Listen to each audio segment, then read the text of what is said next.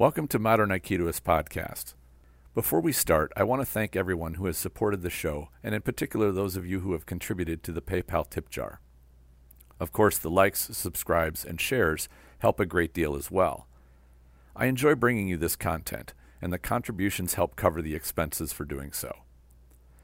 I've had a wonderful time chatting with the people on these shows, so much so that I would like to have them back for further conversations. As you listen, if there are any questions or topics you would like to hear us discuss, please post up a note in the comments or send me them directly. I'll pick the best ones and we'll cover them in future episodes. Another way you can get more content is to join the Spirit Aikido online program. There are currently more than 120 videos in the program, with new ones being added every few days. Subscribers get access to video training and mentoring to techniques and training methods that I've adopted from other martial arts to make my Aikido more practical. In the most recent series of videos, I cover a number of kick defenses, and I also cover a weaponized version of Hijiatoshi. There's a link to the program in the description. I invite you to check it out. Now, on with the discussion. Welcome to Modern Aikidoist Podcast. I am really honored to have today Larry Reynoso Shihan joining me for a conversation. We just met online, had a bit of a conversation to lead up to this interview or this discussion, and just had a great time. So I'm really thrilled to have him here. Before I get started, I had a gift show up at the dojo today when I was there for class, and a box came with my name on it. It said Sensei Tristan on it, which I don't know if anybody would send that to me, but I was gifted these couple of books were sent to me, and I just want to thank the person that sent these. They're both by the same author. One's Research of Martial Arts. The other one is The Martial Arts Teacher, both by Jonathan Bluestein. I don't know if he's the author is the one that sent them to me, or somebody just graciously gifted me these, but I just want to express my appreciation and gratitude. Thank you very much. I always view gifts as something very much from the heart. And in the old Viking tradition, when you gave somebody a weapon, it meant that they trusted you. When they would give you a piece of armor, it means they want you protected. When somebody gives you knowledge and wisdom, to me, that's how I view it, that they want to see, they want to help you grow, and they want to add to that conversation, which is very much what this podcast is about, is sharing knowledge, helping others learn, being a mentor, and being a student as well. So thank you very much for whoever sent those to me. I very much appreciate it. So welcome, Shihan Larry Reynoso, to Modern Aikidoist Podcast. I appreciate having you here. Thank you for having me. I bet. I hope you don't mind being had. We talked about a number of great topics, and just to launch into one, and I just wrote these down here. First one is, even before the COVID lockdown happened, all instructors, all practitioners really should be innovating, and are usually innovate not only their art, but their teaching. What are some of the things that you found that you were working on when you were still working on the mat with students and with your instructors and that kind of thing? It seems like so long ago that we haven't been on the mat. It does seem like a long time. I think to reflect on some of the things we had grown into, I think one of the most significant things in my particular dojo experience is that we've taken more interest in the weapons, perhaps, and started using the foundation of Morihiro Saito, which I trained with many times in the past, and with the students up in Northern California many times at several retreats, and using that as a foundation to expand and fill in several voids that I thought existed. And I've always said that, and always acknowledged Saito Sensei as one of the great teachers of the weapons that gave virtually everybody in the United States a foundation on which to build. And so what we did was we took I don't know if you're familiar with Saito's teachings, weapons teachings, I know of them more than having experienced them myself, but as I Yeah. understand it, Osensei never had any katas or any forms or anything like that. And Saito was a pioneer of actually putting them to form so that they would be saved and they would be preserved. That's my understanding. One of the first people to write a book, actually. Mm-hmm. And those books got recognized. And so they became very popular, and people, once you write a book, and I wrote a book myself that is not necessarily true to form, but once you put it in a book, it starts becoming the truth. People start read it, because he put it in the book. Interesting to me. But I did. I loved his teachings, and I worked with a lot of the Saito people around, up in Northern California and Southern California. Southern California, at the time I started in the early 70s, wasn't as popular as it was in Northern California because of the influence of Saito. But for me, what I did, having, Saito has a particular style, of course, everybody does. And I liked it. It gave a foundation, but I felt that there were still some things missing. For instance, he taught a set of 20 suburi with the jo, for instance. And then the next thing people tended to learn would be what they call the 31 kumijo, which a whole lot of people know. And then that was a partner practice based on a 31 movement kata, which I started believing that was created wrong, because it all began by doing the defensive side of the kata. And I said, but what happened to the kata on the offensive side? Well, we just call that the partner practice. And okay, so we accepted that. And as I grew up in Aikido, I did what everybody else was doing. And that was pretty interesting. But given my influence from my former instructor, who really turned my life around in Aikido, he was the one that in 1983, I was ready to quit Aikido. After 12 years of Aikido, I was done. I was really done with the politics. We had a meeting that just simply blew up in Southern California, blew the state apart in California. Organizations were fractured even more, and it was just all a political mess. And I decided I was going to quit Aikido, and because I had it up to here, I just done it. But then this man came into my life, and he changed my life. And so given that influence and my experience with the Saito curriculum, I started thinking outside the box. And, these are things that happen when you stay in the game long enough, like we were talking about. You start to have your own opinions, which I really encourage. I would tell my senior instructors in my dojo, I said, what you got to learn is how to say the same thing in your own words. And that's a big part of bringing up instructors in your dojo. Like I said, if you stay in long enough, you're going to, and you gain rank and recognition, that you're going to have seniors coming up. And that's a very important part, because you've got to find your own words. So given that curriculum of Saito, influence of my former instructor, I started thinking outside the box. So what I did is I saw a void between the 20 suburi, and if you learn the 31 kata, which was taught really popularly across the United States, there were only 8 of those suburi in that kata. So my question was, why are you teaching us 20 suburi when in fact the next thing we learn only has 8 of those in that kata? That doesn't make sense.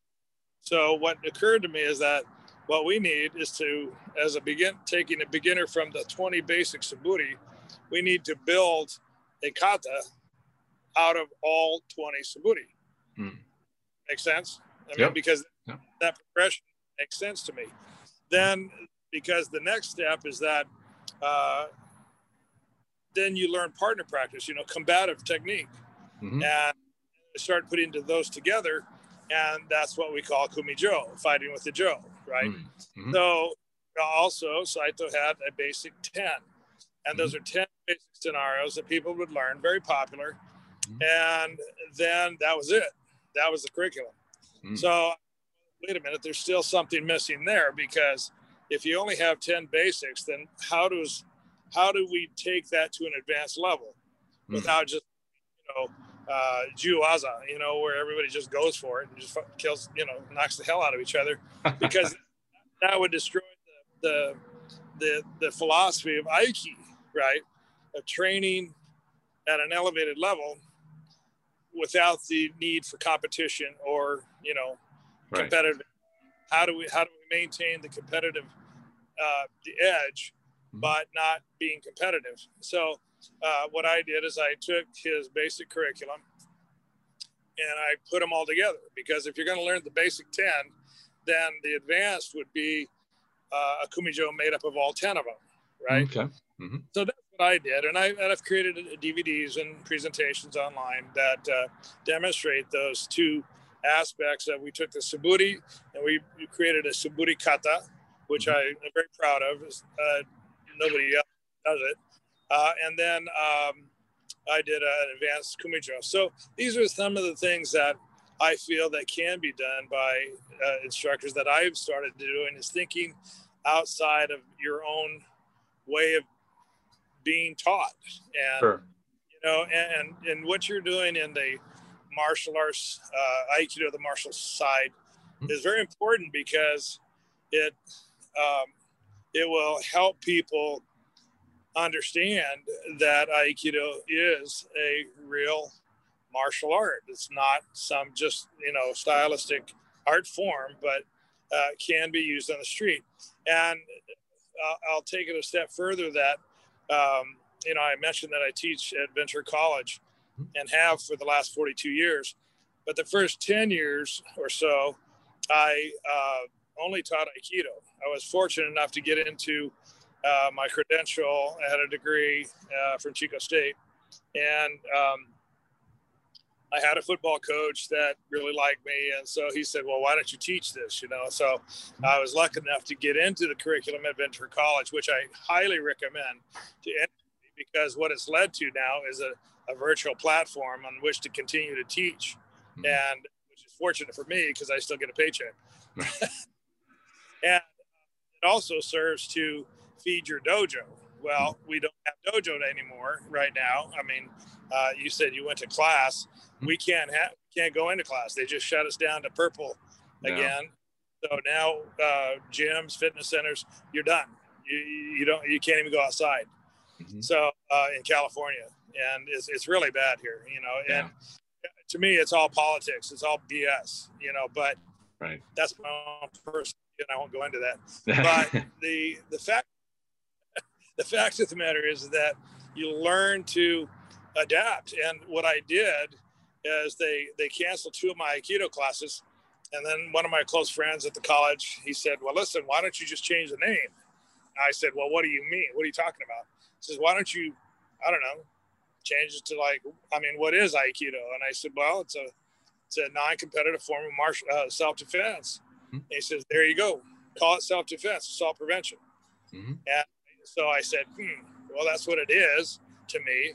Although if you go to Hombu Dojo and you talk to the directors there, they're going to tell you, don't call it self-defense. This is Aikido, love, harmony, not self-defense. We don't want you to teach. We want you to teach like, the founder, and we want you to teach like the Doshu, especially when you're given the title of Shihan. I don't know what rank you are, and I don't know if you've gone through that process, but it's a great honor for sure. Yeah. And I really, it doesn't change me. That's the.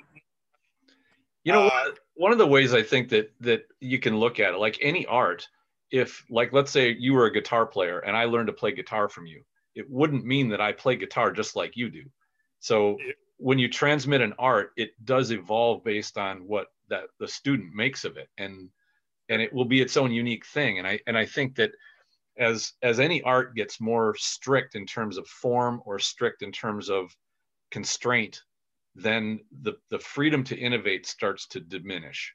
And if anything, being able to take the components of what that art is, whether if it's music, you're talking about chords, keys, scales, that type of thing, and how you assemble them into music will vary from artist to artist. And I think that Aikido shouldn't be viewed, or any martial art should not be viewed as this monolithic template that has to be identical from practitioner to practitioner. It should be each practitioner puts their own spirit or their own heart into it to get out of it what they can do. And that may be totally different than their instructor. I know my Aikido is very different than my instructor's was, or even many of my mentors. My art is different, but well, it doesn't have to be identical, but they will have many common threads of all the mentors that I've ever worked with. I'll take a little bit of this and that to find things that are effective and make them work for my art.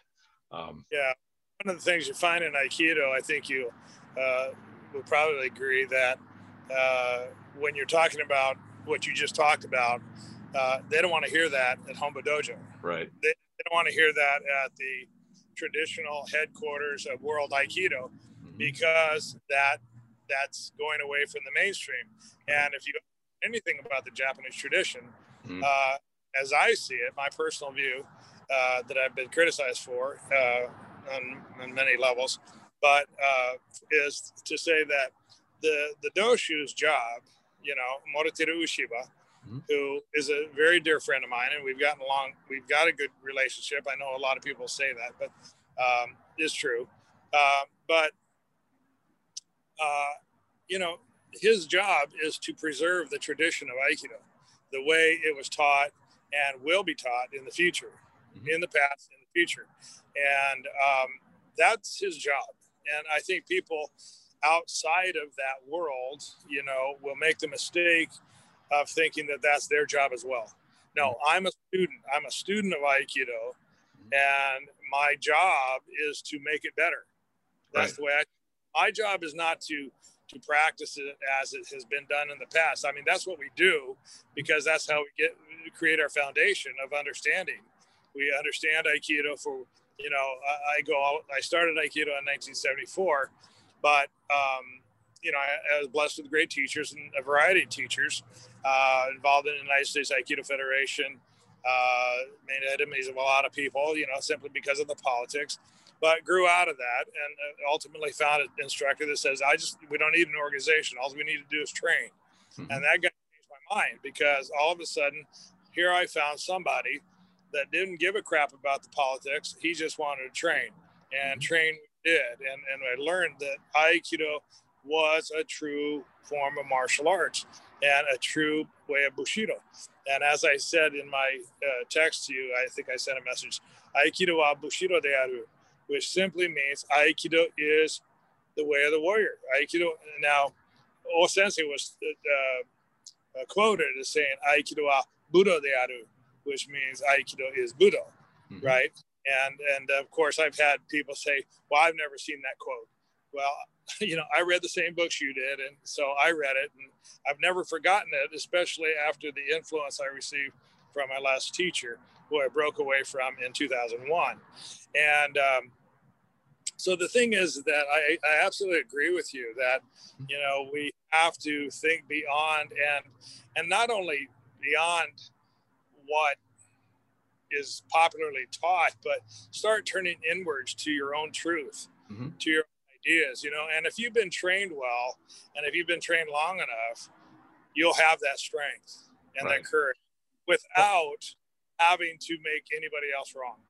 Right. You know? And that's the one thing, like, in the way that I look at it, any martial artist that wants to create a uniform product is kind of like McDonald's makes its hamburgers. Like, if they want to make their students like McDonald's hamburgers where they're all identical, now that's where the politics comes into play. If you have a mind where, if like you taught guitar, you want to teach 5 really good guitar players, they don't all have to play like you. They don't all have to play like each other, but they have to be able to play the guitar. Like, they can't just swing it over their head and, you know, bash it around and they think like they're a guitar player. And I think that's the nature and the difference between a science and an art. A science is repeatable. Like, you want to get very precise, consistent, identical results. But with an art, you have you now combine that with the passion. You want to get positive results. You certainly can't get negative results, especially when you come to like a self-defense type of a situation. You don't want to risk having failure, but the expression is going to be different for different people. And it's just, we're not going to be McDonald's hamburgers. We're going to be students Right. of an art. And that's true. And like I say, living into our own truths is very important, because my teacher, my former teacher, uh, you know, convinced me that there has to be certain components in our practice, regardless of what you do. Now I just happen to do Aikido, and he does too, and he loves Aikido, and he taught me he really gave me the courage to love Aikido as a true way of martial arts, simply because of the components. And the components, to me, consist of, number one, the theory of technique. Okay, well, we all do that, and we all get very good at it. I mean, if you stick with it, you have half a brain, you can start learning technique. Anybody can learn technique. And that was where they I think the Homba Dojo and some of the more traditional Aikido dojos made their mistake, because it was all about technique. They didn't go beyond that, and all their testing was not testing. It was, in my mind, in my humble opinion, it was recital. It was a recital, absolutely. Yeah. And what I was exposed to, and what I agree with, is that testing should be a test. There's got to be a component of the unknown, and so that's where we started embracing the concept of not a recital. In other words, say, for instance, take a fifth Q test. My strategy for fifth Q testing is a basic level. First Q testing is to learn how to roll, learn how to protect yourself in falling to the mat. Because if you can't protect yourself in falling to the mat, then you can't participate in any of the advanced training. You can't be thrown. Nobody can throw you, because we'd be too afraid of you getting hurt. So that's a big deal to me. So, and that test is very difficult, because the ultimate test is having three people grab you, push you, throw you anyway until you're completely exhausted, until you think you're going to die. And then at some point in time, I'll say, okay, enough.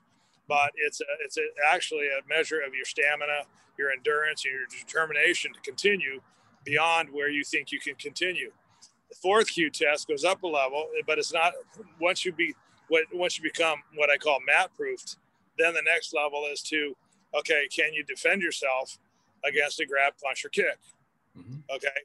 And when I'm talking about a punch, grab, or kick, I mean a grab, punch, and a kick.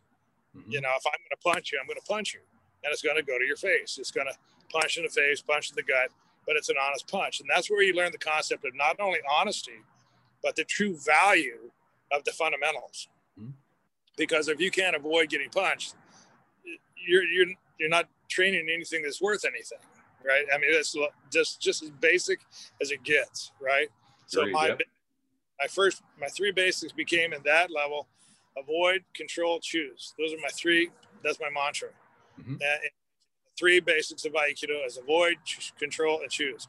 You've got to be able to avoid being punch, grab, kick, stab, shot, hit with a brick, hit with a piece of pipe. All that's involved. And then you've got to be able to control not only yourself, but your opponent. And then you've got to, in the instant, choose. Those are three moments in time. So avoid being hit, get control, and then choose what you're going to do once you have control. People don't understand that, because it's all about technique. But if you've only got technique, Jack, and some dude comes and wants to kick your ass, I mean, you're done in a heartbeat. One shot. Most fights are one punch affairs. And so this is where I see other people flying to the other side, because they can't understand how to keep the cohesiveness of Aikido together, because all of a sudden now they're in the, classical Aikido doesn't work, and we need to fight. We need to go in the cage to test ourselves. And they don't understand, because that, if you embrace those three concepts, then Aikido fits perfectly, because you have to learn to avoid. And so that's my fourth cue: how to avoid being punched, grabbed, or kicked. I don't give a damn about technique. I don't care whether they can do a kaiten nage or shiho nage. I don't care, because if they can't avoid being punched, grabbed, kicked, hit with a brick, hit with a club, hit with a shinai, tackled. Yep. Yeah, absolutely. Any of that stuff, then any technique that you learn beyond that is worthless. Absolutely worthless. Mm-hmm. And so that's what I think is very important. Then the third cue, going up from there, is where you have to start learning the actual technical names so that we can identify those things that we want to learn. Mm-hmm. But at that level, the testing is mostly comprised of, okay, you got a guy that's going to grab you, punch you, kick you. I'm going to tell you what they're going to do. And then you have to do 3 techniques, anything that you want, any 3 that you think are going to work, or in that moment that they do it, are there, exist, right, are present. And you've got to choose those on your own. I'm not going to tell you what to do. Mm-hmm. So that third level, which is what we call a third cue, which is in most schools, a very low level test. Mm-hmm. Mine's not. It's not. It can't be. Right. Because they're having to now respond spontaneously. They're having, in that moment, and I'm not going to tell them what to do. But here, some guy's going to punch in the face. Okay, choose. What are you going to do? Mm-hmm. And I don't care what you do, but do something. And then that you have to pull from that library of techniques you've learned over the years and, over that you've trained. Then associated with that, at the end of that test, when you're completely exhausted from doing technique, because I'd say from every grab, punch, kick that we have, you're going to have to do 3 techniques. Then the level up from there, at the end of that test, then we do what we call Tai Sabaki. And everybody has their own version of Tai Sabaki. Well, here's my version. 3 people coming at you full speed, and you keep them off you. They're going to push you or grab you, okay, or punch you. But they're going to just go. They're not going to, if they connect, they're going to let go. Mm-hmm. But the whole point is just to keep them off of you. It's kind of like a dog fight. Keep them off you. Yeah. And it's all about avoidance. Don't get pushed down. Don't get knocked down. And if you get knocked down, you better get your butt up. Mm-hmm. Get up, because they're not going to stop. And a lot of people like to stop. They say, okay, that's enough. No. You don't get to say I stop. Mm-hmm. You don't get to say I quit.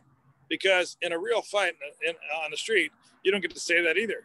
Mm-hmm. You know what I'm saying? That's where I'm coming from with this. And this is when we really start differing from the classical style. Because as soon as I've been to so many tests in other schools, and as soon as it starts getting, either the guy that gets tired or not. I was at a dojo in Chicago, someone and have interviewed. I won't name names. But he asked me to test 3 people. His girlfriend, who was a young little 20-year-old, one of his best friends, who was an older guy, probably in his 50s, and he wanted to have me do a conversion test and rank him higher than he was. I think he had a Nidan. And then one of his former students that I had actually given us a Nidan to. And so we did the test, and one of the things I like to see in my tests is that, can you understand my way of teaching? If you're going to represent me, if I'm going to give you rank, you need to represent me, right? I mean, this is every teacher's goal, is to teach them the things that you think you know, right? That you know best. And so I did that. And the little girl, young lady, terrific, but, she was,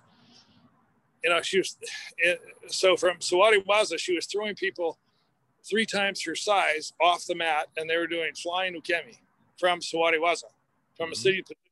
How do you do that? How are you managed to do that? I can't do that.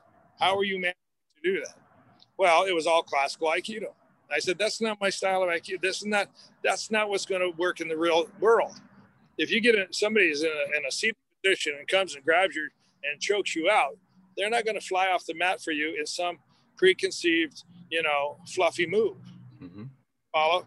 Anyway, so I failed her. And then the next guy, the older gentleman, a good friend, he started out okay, but halfway through the test, he just collapses. He's done. Okay. thought he was going to have a heart attack, you know, and I think, oh shit, what are you going to do here? And so I said, okay. He says, I can't do it anymore. I said, okay, that's fine. You're done. I failed him. Well, you didn't, you're right. You didn't complete the test. Yeah. Complete the test. You didn't do anything. So the third one, you know, really great young guy. And I told him, I said, you haven't learned one thing beyond where I trained you with your knee done. And I know you moved away for 2 years, but I told you, you have to still train. Mm-hmm. And now you're 2 years later, you come back here and you're still doing skills that you're still missing certain skills that you were missing then. I wanted to see you improve. Mm-hmm. Anyway, I failed them. I said, you know what? I'm sorry. I cannot pass any of the three. Mm-hmm. Well, that person who hosted me couldn't get me to the airport quick enough. And accused me of every living thing in the world. I was bad. I was something, you know, and I said, no, I'm honest, and I'm not going to give rank to anybody that cannot live into that standard, because if they think that they're representing me and they can't do that, that's me being dishonest. But that's where so many teachers have, you know, gone, because they simply don't want to lose students. Mm-hmm. And I don't want to lose students either, but by God, I will quit right now if I can't teach honestly and have that kind of honesty in those tests, because damn it, Aikido is a martial art that can live on the street.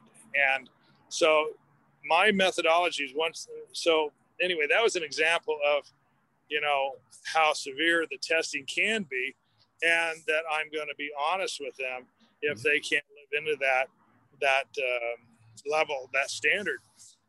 You know, that story kind of points out yet another, it's just a great testament to the fact of what does testing for rank introduce in terms of politics. Like, you could say that with that, nothing good. I mean, yes, having you as a practitioner, having your skills put to the test is a solid concept, but allowing things, I guess, the aftermath like that, where you have but there's tension within the relationship or what have you come into it. Like, I don't even know if that is positive, you know? The only reason the tension comes into it, though, is that the fear of having to be held to accountable. Right. You know, that accountability was reflected in those 3 students testing. I always say, you know, whenever you travel, don't tell them where you came from, you know, because if you do something wrong, basically a good teacher there won't blame the student. He'll blame me. My former teacher, I mean, I loved him to death, but the thing is, when I brought somebody to him for testing and they went through this, you know, they could do anything wrong and they're not going to get blamed. Right. I'm going to get blamed. Exactly. I have to hold myself to a standard in order to, you know, pass that on. And for me, when you look at my record in the Dan ranks I don't have thousands and thousands, but by God, I would stand by them in a battle any day of the week. Right. Any day. Mm-hmm. And so, you know, because again, the components of the testing will stand up in a court of law, for instance. That's why, you know, and just to complete my Dan curriculum, it's the second QC then goes to 4 techniques from every attack. And then the first Q goes from 5 techniques from every attack. In other words, you have to do That's very similar to the system that I inherited too. Okay. Including we call it Randori, but primarily it's just stay alive, stay on your feet, avoid getting controlled by multiple attackers that are barreling at you. So yeah, well, that comes after all of this other stuff. Right. You do 5 techniques. That's the technical part of the test is you do 5 techniques from every attack. In other words, you do 5 techniques. Chokotsuki, you know, Kubishime, any of the attacks, grab, katatori, ryo tatori, morotatori, all these techniques, all the attacks, you have to do 5 techniques. After that, then you do the Randori. Right. The Randori, of course, is 3 people. And I like 3 because it's the most difficult. If you have 5, there's too many. And if you have only 2, that's not enough. So the 3-man rondore got built into my head. That is really a valuable tool. And, you know, is you say ready, set, go, and their job is to take you down, and your job is to not go down. And that's no rules. And it's very interesting to see what happens. And, you know, everybody goes down. Yep. That's not the point. The point is to see you go beyond where you think you can go, and be led into that area where of the unknown, where you don't know what you're going to do. You don't know how it's going to come out. And at the point that you think you're going to die, that you're able to push through, you know, and actually survive. And of course, that's where the growth takes place. And that's the way we test. And that's the way we train. We train for the street. I say, you know, the thing is one of the things that I like to say that, you know, we train in the theory of the dojo on a day-to-day basis, but our goal is to build that iconic, you know, arch Japanese bridge over into reality, because that's where we live. And if you can't take one to the other, if you can't take the theory of the dojo to the street, then what's the point? And I'll tell anybody that. What is the point of what you're doing? And that's what's gotten me in trouble quite a bit, you know, with a lot of people that I've held to a high standard, because they get pissed off if I don't, you know, if I don't pass them, if I don't, you know, automatically rank them, you know, because there's so many instructors and, you know, that are still teaching that have completely adulterated the whole testing program. Nowadays, I say, you know, the black belt test, the black belt is nothing but a marketing tool anymore. I mean, it really is. I mean, there's no value, and nothing but a marketing tool. And I mean, there's black belt, and you know, that's where a lot of these people are going. Black belt. They're giving black belts online. Send me a video. And that's one of the reasons why I just never really mention my rank, because it's not important. If somebody asks me, well, what is your rank? I now know that where their mind is. Like, they want to know what certificates I've got. I don't really care about any of that stuff. I want to know what I can do with my hands and my body. Like, that's the important factor. I agree with you.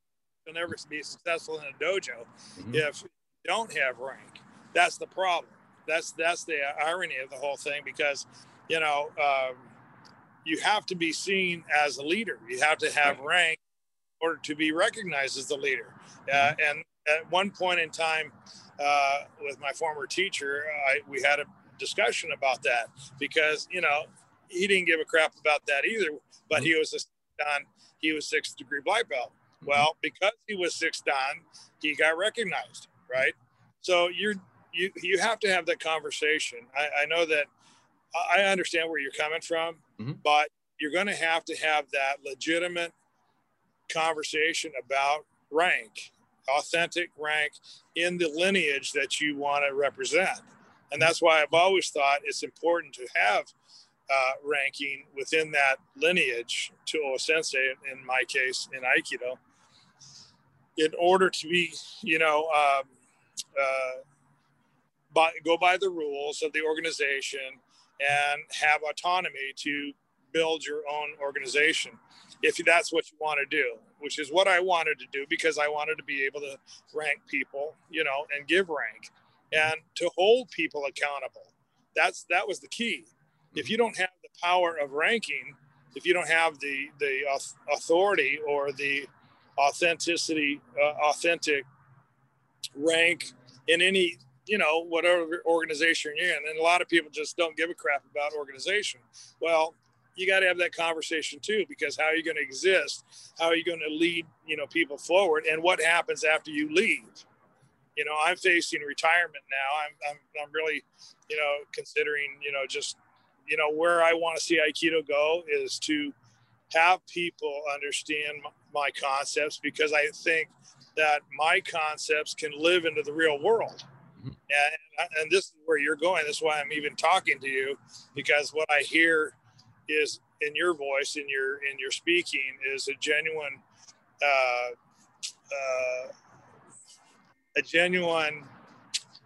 passion for seeing Aikido exist beyond what's going on.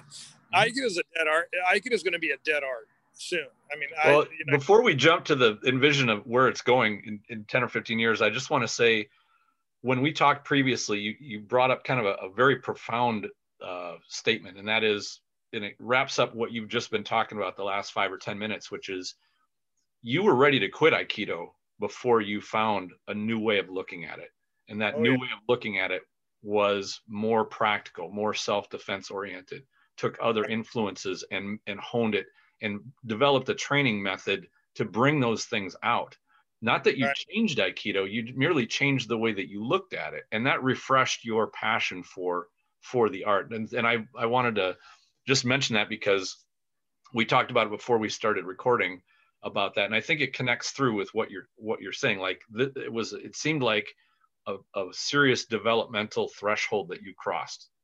Yeah, it was very much so. I mean, it changed my entire way I saw Aikido, because I saw the way it was being developed in the United States with the influence of Yamada, Kanai, all the people that were being sent to the United States and teaching, and then the people that were developing under them, like the people up in Northern California under Saito, Sao Tome, all the people that were influencing people in Aikido in the United States were just destroying Aikido for their own politics.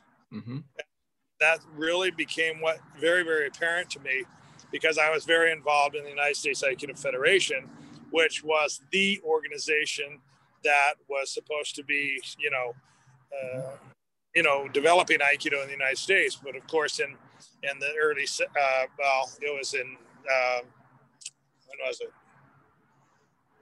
1980 or something like that, where the Northern California Aikido people seceded from the United States Aikido Federation, and because Yamada was running a monopoly on the East Coast and having all the black belt seminars, and all the membership money was going to Yamada, and of course people didn't like that, and so they seceded. And once they did, because according to the International Aikido Federation bylaws, there was only supposed to be one national organization representing each country.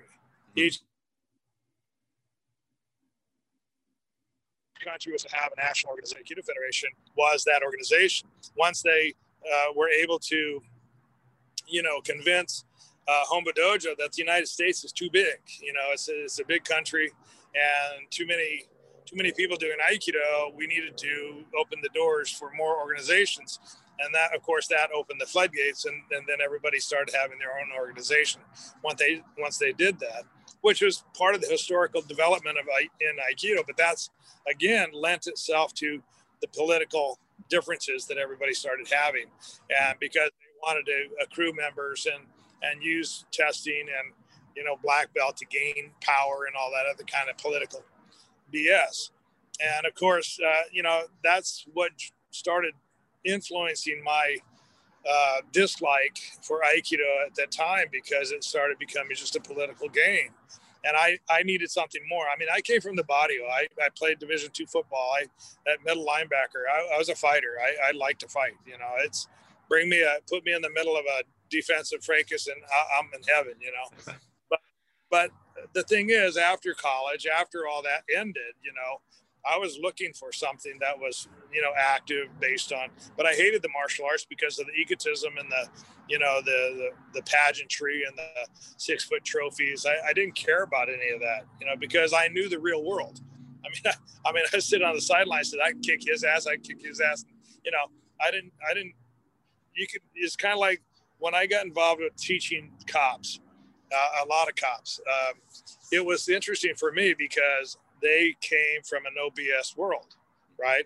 I loved getting people from other martial arts like karate and jiu-jitsu, and because they came, thinking Aikido is this innocent, nice martial art. I'm tired. I'm tired of doing it the hard way. I want to come and do it the easy way. I go, right, okay. They didn't last long. Right. High school, because I've met a number of instructors, generally from other arts, that it started in Aikido, and they ran into the wall of politics and the wall of the BS wall. I want this to work. And they left. What they told me is they left because they wanted to really do a martial art, and they just didn't feel like that Aikido was the place for them to do that. So they drifted into things that did have a practical base. And that kind of breaks my heart. And I would love to see those people have an Aikido to come to when they say, there's stuff I really love about Aikido, because they all said the same thing. I was drawn to it. I loved it. I did it for a while, and I realized that there was not the practical end of it. And that's what I wanted. I'd put in a couple of years where I was, theoretically building the base prerequisite knowledge to get into that practical part, but it just wasn't there. And I waited, and I expressed interest in it, but that was never explored. And they got kind of frustrated. And then the politic thing, that said, between the two of those, I'm going to go find something else. And that's really sad, because it's those people's passion that will hold an art over time, that will make it, give it longevity. That happened to a lot of people, especially me. And, I was fortunate to find an instructor that was, really believed in Aikido and had developed. Quite frankly, he was a genius. Yeah. His genius was to maintain the integrity of the philosophy in Aikido and be able to talk that. And then, but his Aikido was like, holy crap, it wasn't dependent upon the partner to fall down or to hang on or to fall down when I say go and all that other fluff stuff that we see in stylistic Aikido. I'm not against stylistic Aikido. Let's make that perfectly clear. Because when I go to Homba Dojo, I love training with the Doshu, and I can train with it. Any of my students can train with them and have no problem. But if they were to come to my dojo and, train at that level, they would have a problem, because it would be so foreign to them, because they have stopped thinking of Aikido as a martial art. And that's been very, very evident, and actually articulated to me directly, saying Aikido is not a martial art. Aikido is not self-defense. Aikido is a way of being. And I said, well, that's okay, but then what purpose do I have in teaching Aikido in the real world? Mm-hmm. If you want to be indoors, read fiction all day, that's fine. And you want to that those conflicting views are going to become more difficult as time goes on, for you to Sure. remain genuine to yourself and in the face of the vision of what Aikikai is doing with what they think Aikido should be? Well, not for me. I'm too damn. And I've got my way, and sure. and believe in my way, and that's another evolutionary thing I'll mention to you, Tristan, because I think at some point in time you start understanding what you're talking about is what you actually really believe. Mm-hmm. It's without anybody else's influence. I was under the influence of my former instructor for a long time. I gave him 20 years of my life, and I'm so grateful for my experience. But once he started becoming more and more involved in Hollywood and making movies and becoming famous, and I saw the other side, I started the dark side starting to formulate. And I said, you know what, I can't do this. And I came to a crossroads where I was going to build a college and perpetuate his teachings. But I had to be honest with myself. I can't turn my head anymore. I can't look the other way anymore. What you're doing is wrong, and I got to get out of here. And so I did. And that's what changed me. And I would, just like you did, you're not necessarily going to teach the same way, because if you maintain your integrity with the philosophy of Aikido, mm-hmm. everything you do is going to be about other people, because you care about what you do that has value for other people. Mm-hmm. And that's why I love the college class, for instance, and teaching with, I get 100 new students every 16 weeks, right? Mm-hmm. And they don't know anything, right? And you're going to give them, like you said, a gift. And they're going to, some of them are going to really get it and come to you back to your dojo, and some will get it. It'll be of value, and then they'll move on. I started losing a lot of those Aikido students. So when I changed to self-defense and self-prevention, it was very interesting what happened, because that I'll still remember the very first semester I changed it because my Aikido classes were 50, 60 strong, right? Each class. Well, here's the first class I taught, self-defense and assault prevention. I got 9 students to come to that class. Huh. I had 2 gay kids. I had 2 goth kids that came in with black all over them. Then I had 2, I think, young ladies that were French. I don't know, whatever they were. And I'm thinking to myself, what the hell did I do? What did I do? This is a freak show. This is turning into a freak show. And I'm thinking in the back of my head, what the hell now what do I do? Sure. And then at some point in time, I'm looking at these people, and these are all the freaks of nature. These are the freaks in our society. I'm thinking, these people, but then all of a sudden it dawned on me, no, these are the people that actually need what I have. Yeah.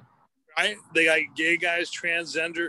Now I got trans kids. I got, and these are people that are desperate, that have been abused, that have been hurt, that have been, Mm-hmm. And what can I do for them? I could teach them Aikido. Mm-hmm.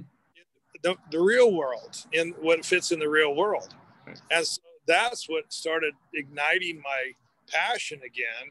And it actually saved me from continuing following my former instructor into the abyss, into the dark side, which is where he's totally gone. And of course, that's why he's a Russian expatriate now, because if he comes back here, he's going to get in trouble. But the thing is, I found the true value of Aikido right there. And if you want to call it self-defense, self-prevention, that's fine. If you want to call it Aikido, that's fine, because you know what? In my world, they're the same thing. It's just that we go back to how it's presented, because if you go to the college administrators, they're not going to give me 3 Aikido classes and say, wow, what you're doing is a great job. They see a martial arts class. Okay, that's one. You get one of those. And then, you've got a self-defense and self-prevention class. Yeah, we need that too.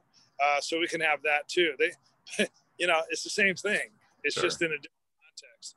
And that's what we have to do, is develop and evolve the value of what we do in Aikido, so that people will find a way to listen to it and benefit from the value of it that you and I both know is there. I love how you succinctly put that, evolve the value of Aikido. And I think that it's far more than Kotegaeshi or just some techniques, things like that. It's how profoundly it can change your life or the lives of the people around you. And that's where you go back to the purpose of it, Tristan. I mean, the purpose of it is not to be able to do 50,000 techniques. I do a math problem with my students in the self-defense class. If I taught you 5 techniques today, and I did that every day for the next 7 days for a whole week, how many techniques would you know? 35. Okay, that's good math. Okay, if I did that for every week of the year, let's just take 2 weeks off for vacation. So 50 times, 35 is 1,700 techniques. That's great. 1,700 techniques. Now I do that for the next 50 years. Okay, that's about 250,000 techniques. Now, wow, that's really great. But how many ways are there to kill you? How many ways are there to hurt you? Mm-hmm. Well, there's infinite ways. Well, then you don't know much if you still only know 250,000 techniques. So what's the point? The point is not to learn technique. It's not. What it is to learn to be creative in the moment, right? Because you have no fear. You're not stopped by your fear. Gavin de Becker put it in his book, The Gift of Fear. Great book. Fantastic book. I mean, it's either fear is going to help you or it's going to stop you. Mm-hmm. So all our training has to be about fear, mm-hmm. Learning how to control our fear or use fear, and if our training, regardless of what kind of art form you are, jiu-jitsu, Shotokan, I don't care, but it has to have that quality. And I love Aikido. The way I see it is because, and what I've evolved into training is because it does just that. Mm-hmm. If our students, I mean, I don't care where you put them. they'll be able to adapt. And that creativity, that goes back to my, my mission statement. I know all of us have one, but my mission is to really provide the teachings of Aikido that empower every student with the courage to be different, the courage to be unique, and the creative thinking to make good choices. Because what else is there in life? You better make good choices or you're screwed, in that moment of life or death. You choose left, he chooses right, head on collision, you're dead. So if our teaching doesn't do that, then you're really, paddling upstream, and you're doing, there's nothing worth that you're doing that's worth much. Exactly. And if your training isn't challenging you're coasting. You're on cruise control and kind of having fun and dressing up like a martial artist and kind of dancing around like one, but there's no heart to it. You have to grow both ways, because people don't understand that when they're 25, 30 years old at the peak of their health and shape, physical abilities. But as you grow into your 40s and a lot of people are maturing in their art and getting rank and all that type of thing. And then all of a sudden they start reaching their 50s, and a lot of this kind of combative attitude, combative activities catching up to you. 50s. Then you reach your 60s, and then all of a sudden you start questioning, what the hell am I doing this for? But you start finding ways to justify it, right? Because at that level in your 60s, you're generally, up in fifth, sixth dan, and people are recognizing you if you're worth anything. And so you're able to keep things kind of together and run a dojo, have a good program, because you have high rank and you have worth. Parents see value in what you're doing with their kids and so on and so forth. But once you start reaching your 70s, you really start, okay, what am I doing here? Am I just spinning my wheels? Because it's not about me. It has never been about me. It's got to be about the teachings and the value of what you're teaching and what you're sharing with people that is going to live beyond you. That kid that came to you in your self-defense class and he had been abused by the 16-year-old kid that was, boy that was raped by 4 other boys. What about him? What have you given that kid that's going to help him live his life? And that becomes my objective. That has become my objective, because every semester, what keeps me in the right perspective, having both an Aikido class and a self-defense and self-prevention class, which I'm currently teaching those two. And it's really interesting how I've evolved a way of talking Aikido to these people, and yet talking Aikido to these people and not having them know it's Aikido, right. and having the same value. Because if you go through my curriculum, I'm talking about, talk about possibility, creating themselves as a possibility, overcoming their fear, sharing themselves. What could I do to be a better person? And what you understand, what you and I understand, is that in the dojo, when you're learning these techniques and learning that, in a progressive manner, how to go slow, and then you can speed up, and then you get to something like Tai Sabaki, which is completely unscripted, and people are knocking you down or being challenged in the test. Like I said, in Chicago, where I tested and failed those people, I did a test in Germany, did the same thing. After the test, the instructor was livid. He was just pissed off. He said, "How dare you?" This guy in Chicago said to me, "Well, can't you just pass her because she's my girlfriend? And can't you just pass him because, well, hell, he made it halfway through. Can't you give him your black belt because of that?" And well, my other student, he started teaching, and shouldn't he have rank because he was teaching, And I said, no, those are not good reasons to get rank. That's not a reason for me to. In Germany, I did a test with 3 individuals, 3 guys. One was a 19-year-old kid that did really good, did the best. I had 2 40-year-olds. Well, the one kid got knocked down the rondori. He kept getting back up. It did pretty good technically. The second guy got up there. When we got to almost to the rondori part of the test, he said, "I quit," and just ran off the mat. He just left the dojo. Hmm. Really weird. And then the third guy, he was a mature guy, but only in his about mid 40s, and he was doing shomenuchi. Well, I don't do shomenuchi with my hand chop. Mm-hmm. I do shomenuchi with something, and I usually use a tanto in reverse, like a piece of wood or a piece of pipe or a piece of something. That's for my dantes. They do not do shomenuchi with their hand. That because that's not practical. There's not a person in the world that wants to kill you or hurt you that's going to go, hiya, and stop before they hit you. True. They're going to hit a piece of wood or a piece of pipe.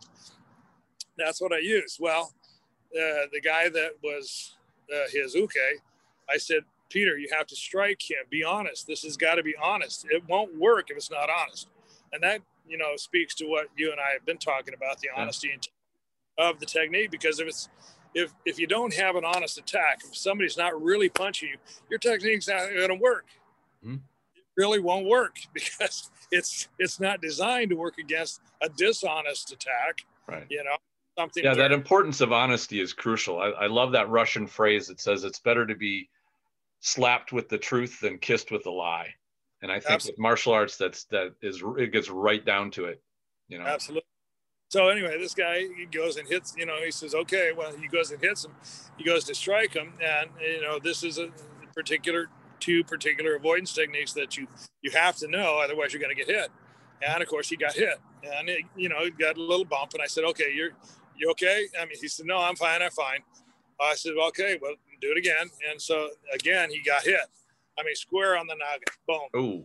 And it was bad. And I said, okay, you're done. And no, he said, no, I'm fine. And so I said, okay, well, one more time and you're done. Well, then he got hit again and he went down and we called the paramedics and he got knocked out, just not. And I said, okay, but you got to go back to the beginning of this test because I told the instructor, they're not ready. Before the test, I said, they're not ready. And he said, no, I have to have you test them. You're not going to be back for a year.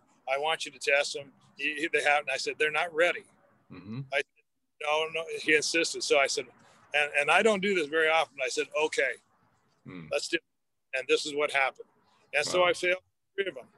Anyway, he was livid with me. And like I said, couldn't get me to the airport fast enough, but be damned if I'm going to perpetuate dishonesty in our martial art because I love Aikido. I think Aikido is a valid martial way that people have an opportunity not only to embrace the philosophy, which, by the way, I'll just mention this very quickly. When I was training with a man named Bob Koga, who I don't know if you've heard about him. He's taught all over the country, but he created the Koga Institute of Defensive Tactics for law enforcement across the country. He was very, very well known. And he had trained under Koichi Tohei in Aikido for 25 years while he was I think he was a Los Angeles Police Department.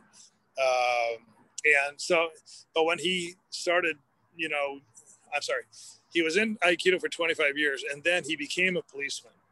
And as he grew in the police department, he wanted to teach. And so he got with Koichi Tohei and they developed his methods. And so it became very well known. In any case, what I'm saying is that, he died. But I was working with him. He was in Ventura. He would come to Ventura for 2 weeks out of the year. And so I'd meet him, train with him, and we got to know each other quite well. And I was working with a lot of police officers of his officers. And so I was looking to get post-certified, but they wouldn't do it because they didn't want to trade out, someone. I'm not a cop. My son's a cop now, but I didn't want to be a cop. I wanted to train cops, but I didn't want to be a cop. And so I was involved with a lot of police officers. Every country I went to, I would have a law enforcement, they would bring their law enforcement officers and we'd have special training. And I had a lot of great experience with police officers, which I loved, again, because of the no BS world they came from. But in any case, when Bob Koga died, or just before he died, and the argument that they didn't want two Aikido teachers teaching the same stuff. Pat Miller, the chief of police at the time, said, listen, Larry, you got to understand something. We don't really care that your technique is better, because it is, and we know it is. But Bob Koga is there. When he goes into a court of law, he gets our guys off because he talks the walk of Aikido. That's his true value. Right. And that's the political value of Aikido. Unfortunately, and now we're seeing the effects of, more and more police officers being poorly trained in the academy. They have poor technique, the more reliance on tasers and their guns and their radios. If they can get to the radios. Right. But, the thing is that this is why cops are finding themselves in such a quandary of ridicule, because, too many innocent people are getting shot by cops. Not that they, it wasn't a legitimate mistake, but the thing is, those cops are going to their guns too fast because they lack the hand-to-hand abilities. Yeah. Now, you take my son, who's trained with me for, his whole life. He's 40 years old, and he went into the PD, and he's already not only been promoted, but now he's already part of the defensive tactics training team. Big surprise, because he's good, and he's part of the SWAT team. And, when they go into SWAT, when they go into as a team, they always have assigned people. You're the point man, you're the wingman, blah, blah, blah, but you're the hands-on. Ryan's always the hands-on. Why? Because he's so adept with his hands, right? But that's what grew out of our Aikido. Yeah, again, he doesn't know, most of these guys don't know what they're walking into, and that's what I'm talking about. You've got to be creative and be able to, in that moment, right? If anything, I think Aikido is probably the perfect fit for police officers because of the control. Like, it's about apprehending and controlling. Absolutely. But you've got to be able to avoid. Right. Yeah, exactly. Yeah. You can't get to number 2 until you got number 1.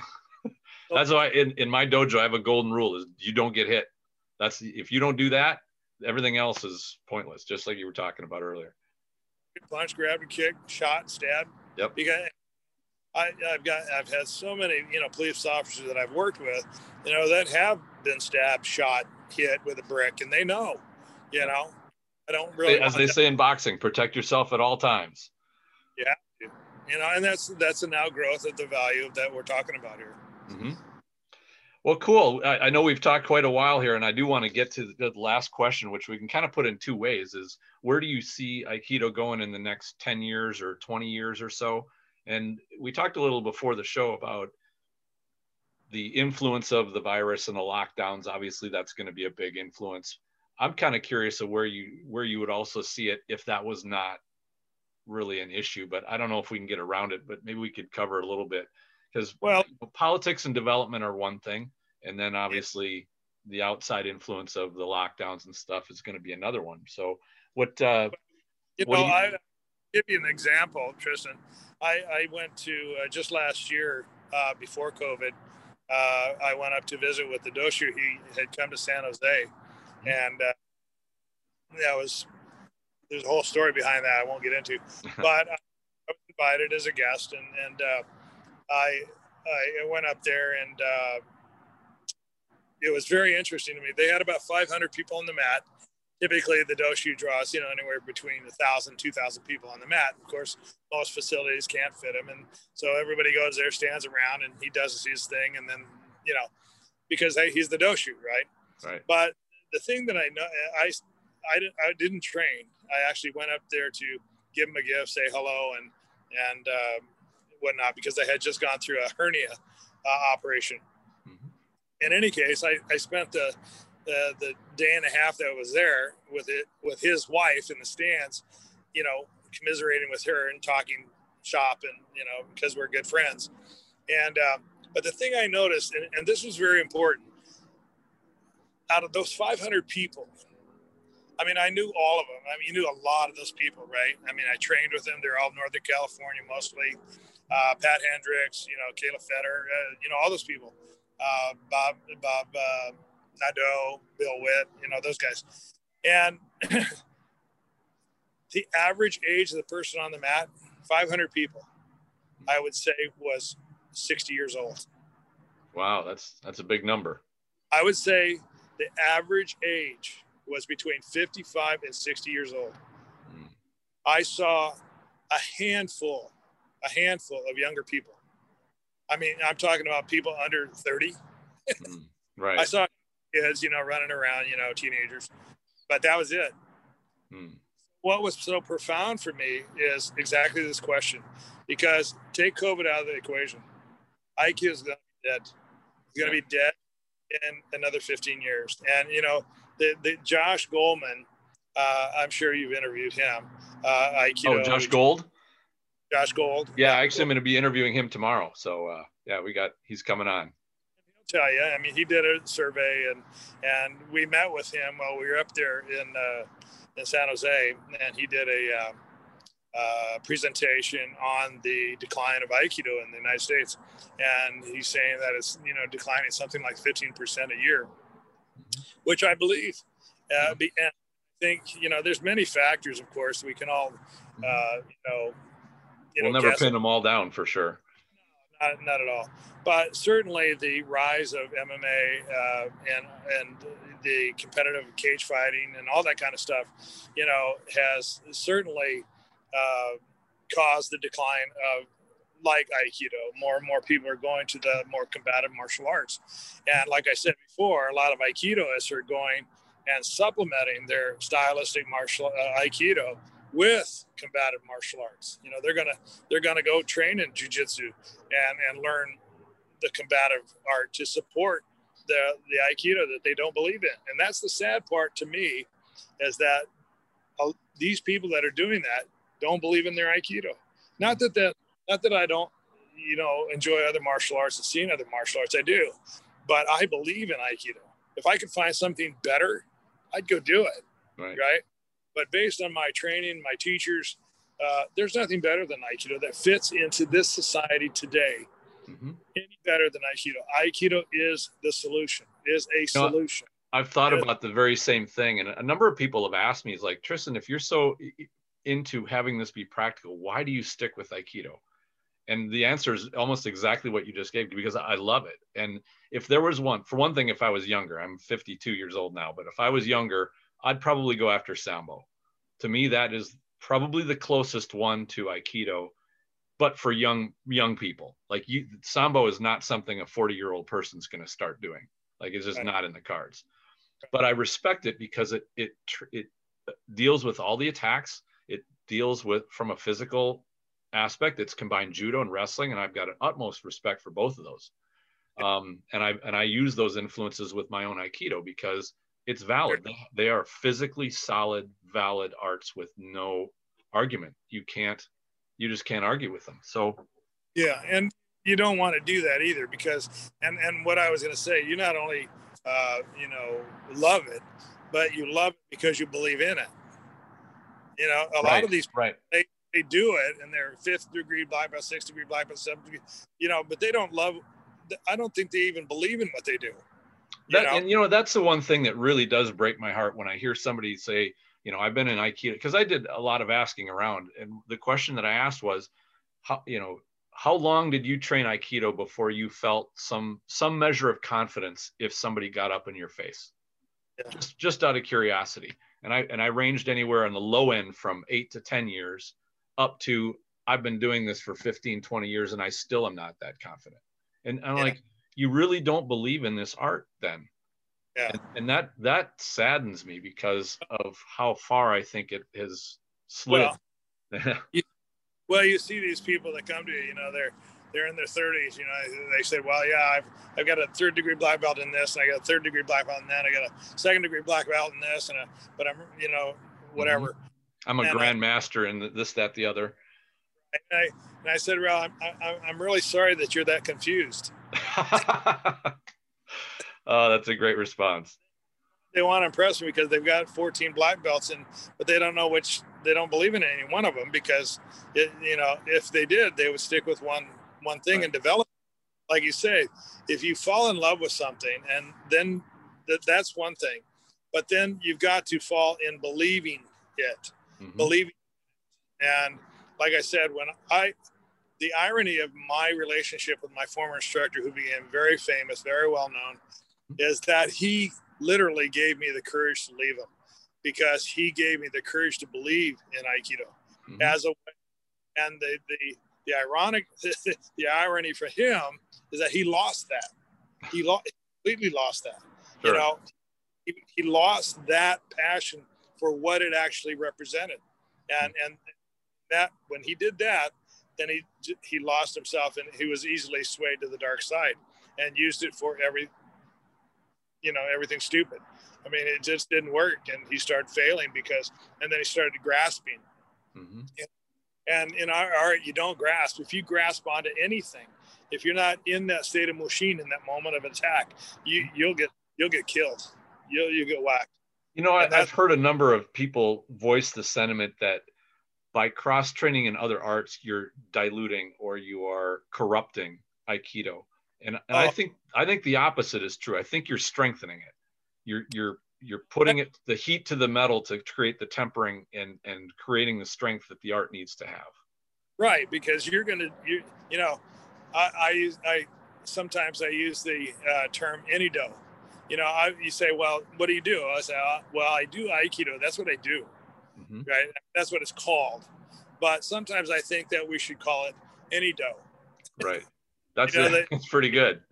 Because the thing is, I love the thing, you bring me something that you want to practice. Okay, you bring me a knife, you bring me a gun, you bring me a punch, you bring me a tackle or a slide tackle or a heel pick or something like that.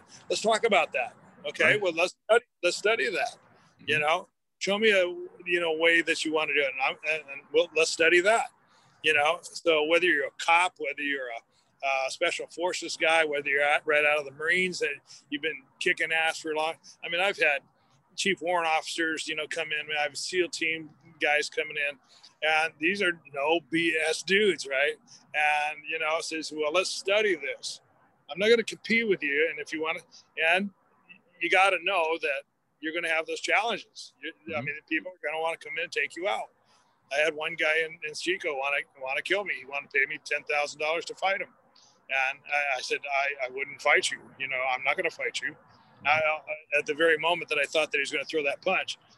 And it was interesting because I said, well, I got to go teach a seminar. This is right. I was 5 minutes before my seminar was to start. And he said, no, you're going to fight me right now. And I'm going to kill you right now. And I said, no, I got to go teach. I said, if you want to do that on my mat, why don't you do it inside? I got 90 people in there. You can come inside, and then you can rush onto the mat, and you can kill me in there. Kill me in front of all my students. That would be a really good way for you to embarrass me. But, you've got a real big chip on your shoulder, and you've got to kind of work that out for yourself. But I got to go. So I went. So anyway, he did come into the seminar. So, okay. And this was a guy that was in, and the reason he was mad at me, because for 4 years previous, I had called him. He said one of his students told him that I called him a name, right? And that dude, and he had trained 4 years for this day to kill me on the mat. So I said, well, come on in. So he did. He paid to come into the seminar, and he sat down. And so, I started my seminar, and I had 90 people on the mat. And so I started talking about the virtues of Aikido. This is a way of solving our differences, peace, reconciliation, all this kind of. He leaned over to my host and said, doesn't this guy ever shut up?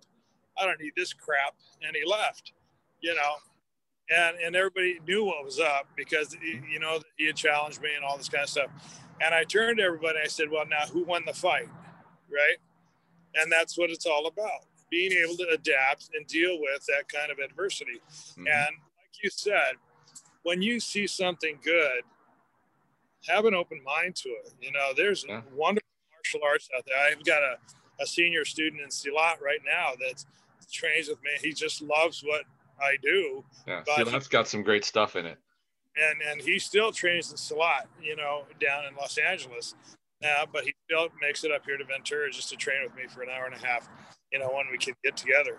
But, it's the ignorant Aikidoka that thinks that they have all the answers. We don't. Right. I should promote an open-mindedness. That Mushin concept is about being open. And, you know, if you're not, you're headed for the, you know, so many even intermediate, but certainly experienced martial artists, they have a gift for you. And by closing your mind, you say, I don't want your gift. And what it will leave you with is being poor. Your martial art will be stricken with poverty. I like to refer to it as an inbred art. You'll just have something that's some little tiny specialized thing that does not have general practicality to it. Well, I think, and that's, I'm sad to say that's where it's headed. I mean, this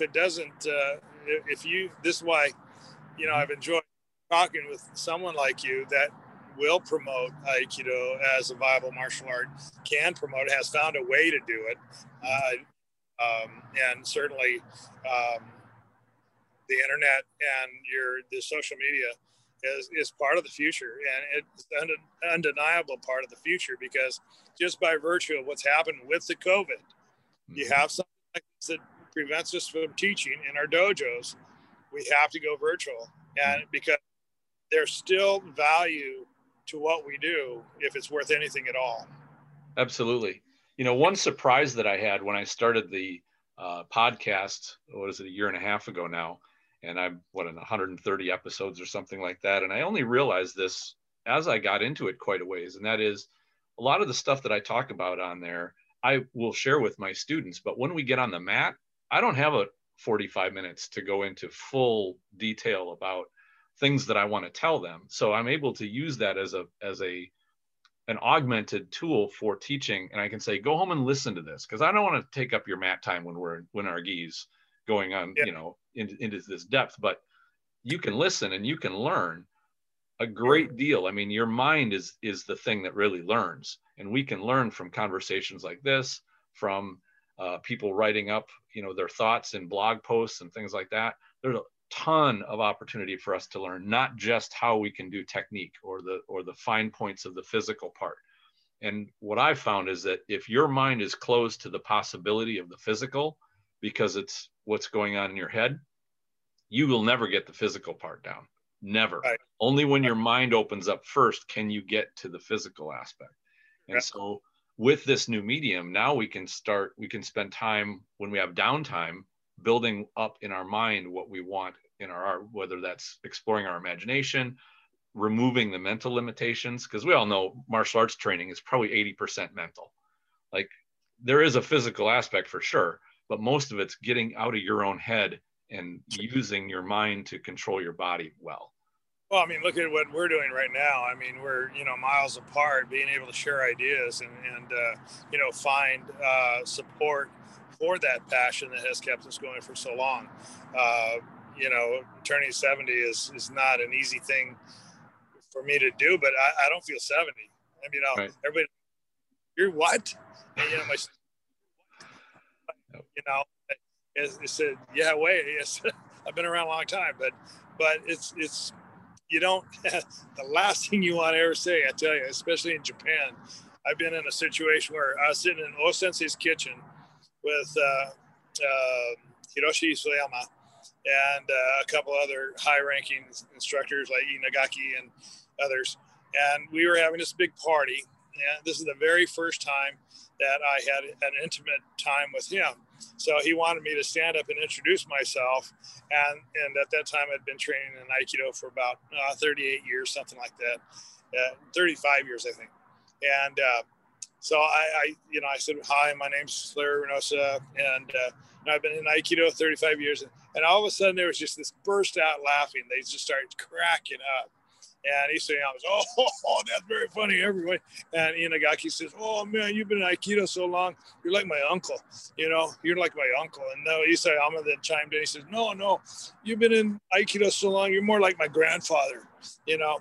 So for the remainder of the week that we were there with Isayama, he kept calling me his grandfather because he was in Aikido so long. And that's the last thing you ever want to do is tell somebody how long, because it doesn't matter. It absolutely doesn't matter. Like you said, rank doesn't matter. Well, I think it matters more than we'd like to think it matters in the real world, because of beginner students seeing you. If you don't have rank, they don't understand. You could be I mean, that's what happened with, my former teacher, that they said, well, he was given rank, I said, dude, I don't give a crap if he doesn't have any rank at all. All you have to do is go experience a class from him. Then you realize rank doesn't mean anything, but he did, because, he was ranked, and the only way he could promote us or, be recognized is to be part of an organization, which he still was affiliated with the Aikikai. But at that point you say, I don't care if he's got rank, man, go have a class with him, go train with him. And you'll realize that you don't have to, understand what he's doing. All you have to do is feel the force of what he's doing. Right. And then you're a believer.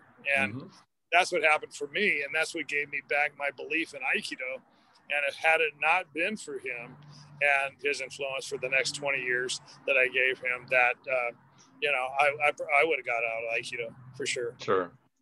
Well, we've been having a great conversation here. I just want to go with one more question, and that is, if you had one wish granted to you for the future of Aikido, what would it be?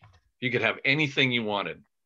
Well, that it be seen as a viable martial art in the real world. That it be not only be seen as that it could be taught by people that have done the work, that have realized the true value of Aikido, that not only the philosophy, but the potential.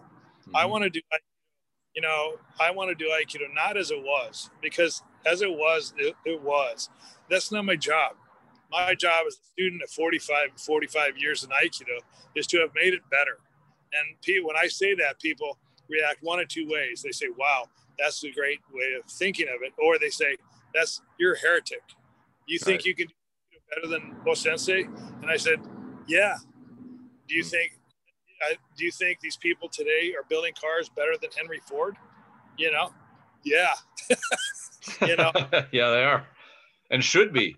There's, people building a Model T aren't, you'd laugh at.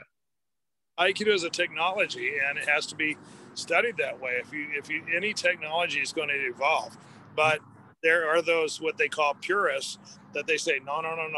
Our job is to preserve the tradition of Aikido as it was, because that, and that's the Japanese way of thinking in many cases, especially when it comes to martial arts that I've found.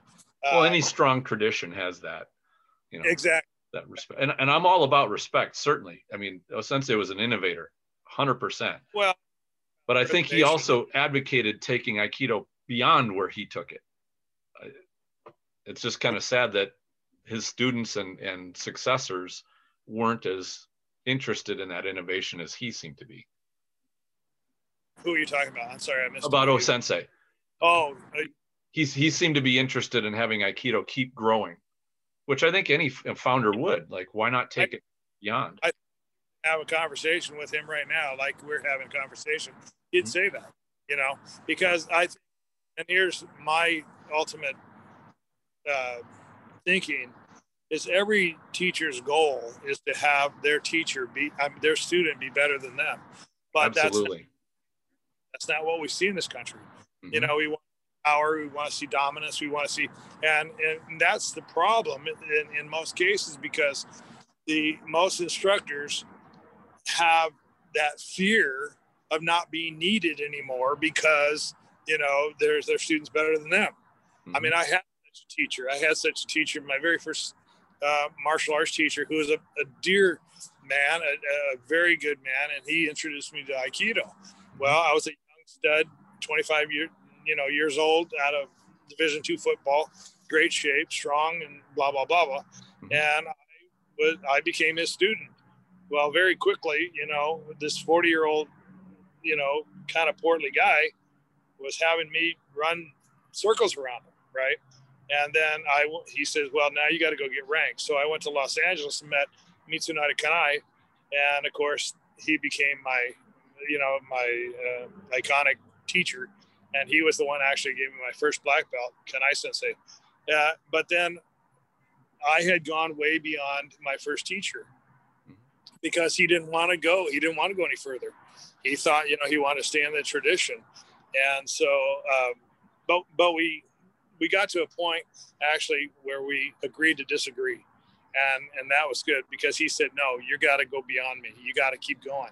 And I still remember that, because I've always kind of come back to that when I talk to my, students that senior students. I said, listen, your goal has to be that your students are going to be better than you. And you've got to be free of that, free with that. You got to give up everything.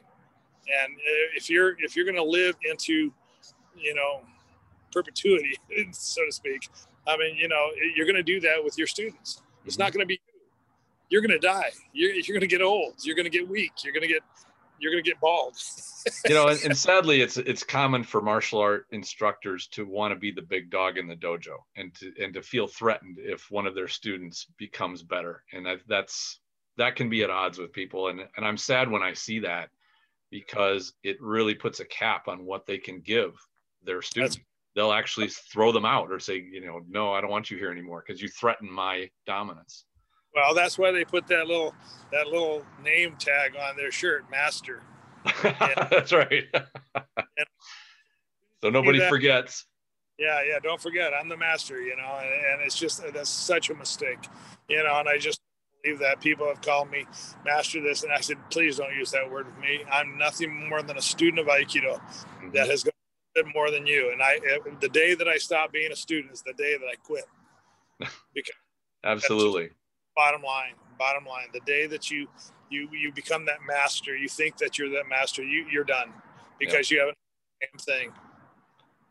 So, absolutely. And I'm really glad we could share our passion for Aikido and even talk about why we haven't walked away, or why we came back to it after getting to that point of being disillusioned. But and I think with young people, they want to hear that passion. They want to hear why people are into what we're doing. And if anything, this could be a very valuable lesson for, younger middle-aged people. Why would I want to take up Aikido? Why would I go train with a bunch of 60, 70-year-old people? That's, I really hope that we can turn this into turn Aikido into having a place where we are focused on those things, and at least not so much dominate Aikido. I don't think that the folks that are into the spiritual side or into the philosophical aspects, which I do respect both of those. I like them. They have their place. I'm big on philosophy, love it. And on the spiritual aspect, but it has to have the place where people can say, I just don't want to get my ass kicked. I want to have a chance to survive when faced with tremendous physical challenge. And without that answer, it's just philosophy. That's true, but that's where I've come to, where I believe that what we're doing, the way that we teach Aikido, it can do that. And I believe it too. So that's why I'm glad we can get together. That's part of why we believe in it, is because we have that fear that we're going to get our ass kicked if some big dog comes after us. That comes after us. Well, okay, we'll deal with it. And we don't have that fear. And that's what I'm saying. The way that you train, you have to start thinking about and go definitely read The Gift of Fear by Gavin de Becker, because he gives you a different perspective on how fear plays into whatever you're doing, because it'll stop you in your tracks or it'll compel you to keep going, Yeah, absolutely. So, well, really great talking with you, Larry. I appreciate this. This has been one of my favorite chats. So, I think people get a lot out of it, and I'm very excited to put it up. So if you have anything else you'd like to end with, feel free. Well, I'd like to just end with this, is that I'm open to having conversations with anybody that has, questions about, the development of Aikido. I hope and pray that people will find the belief in Aikido that I found, that it can live on into a way in the future, because it's on a downward spiral now, and it's sad to see it. And Josh will talk about that, I'm sure. But he's a kid that he was a teenager when I was training with him way back in the day. And now he's, of course, taken over a very important job of still spreading Aikido. And I admire him for that, because he can be part of that, that message that Aikido can be real. It can be a solution for the real deal rather than just a stylistic art form. And, people like Josh are important, the young guns that way back then. He's a good kid and he'll do a good job. Excellent. Well, thank you again for joining me. And I look forward to, I may be calling on you again, because this has been such a great conversation. Anytime. I've enjoyed myself. Thank you for the opportunity. You bet. Take care, my friend. Thank you. You too. Thank you very much for watching and supporting this podcast. Enjoy your training.